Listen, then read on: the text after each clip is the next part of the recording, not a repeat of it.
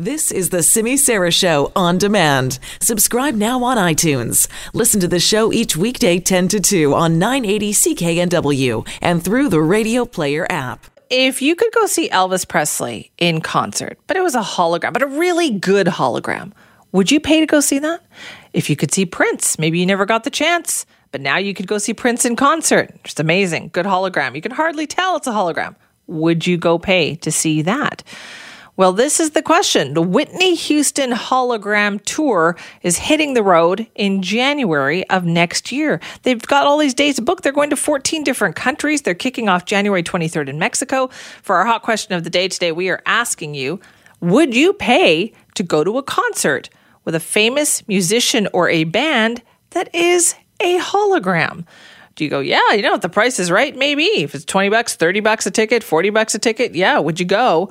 Or do you think, no, it's not the real thing? That's just weird. That's also my answer. I would just be like, no, I'm not going to that. I don't think so. Well, Simi Sara 980 or at CKNW. Curious because they're testing the markets with this Whitney Houston thing. This is a real thing. We're not even making this up.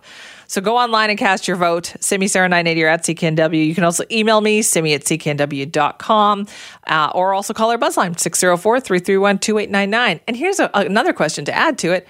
Who would you pay to see on a hologram tour? If not Whitney Houston, the Beatles? Would you go to pay to see the Beatles, like at the complete version of a hologram? Is there anybody you'd pay money to go and see?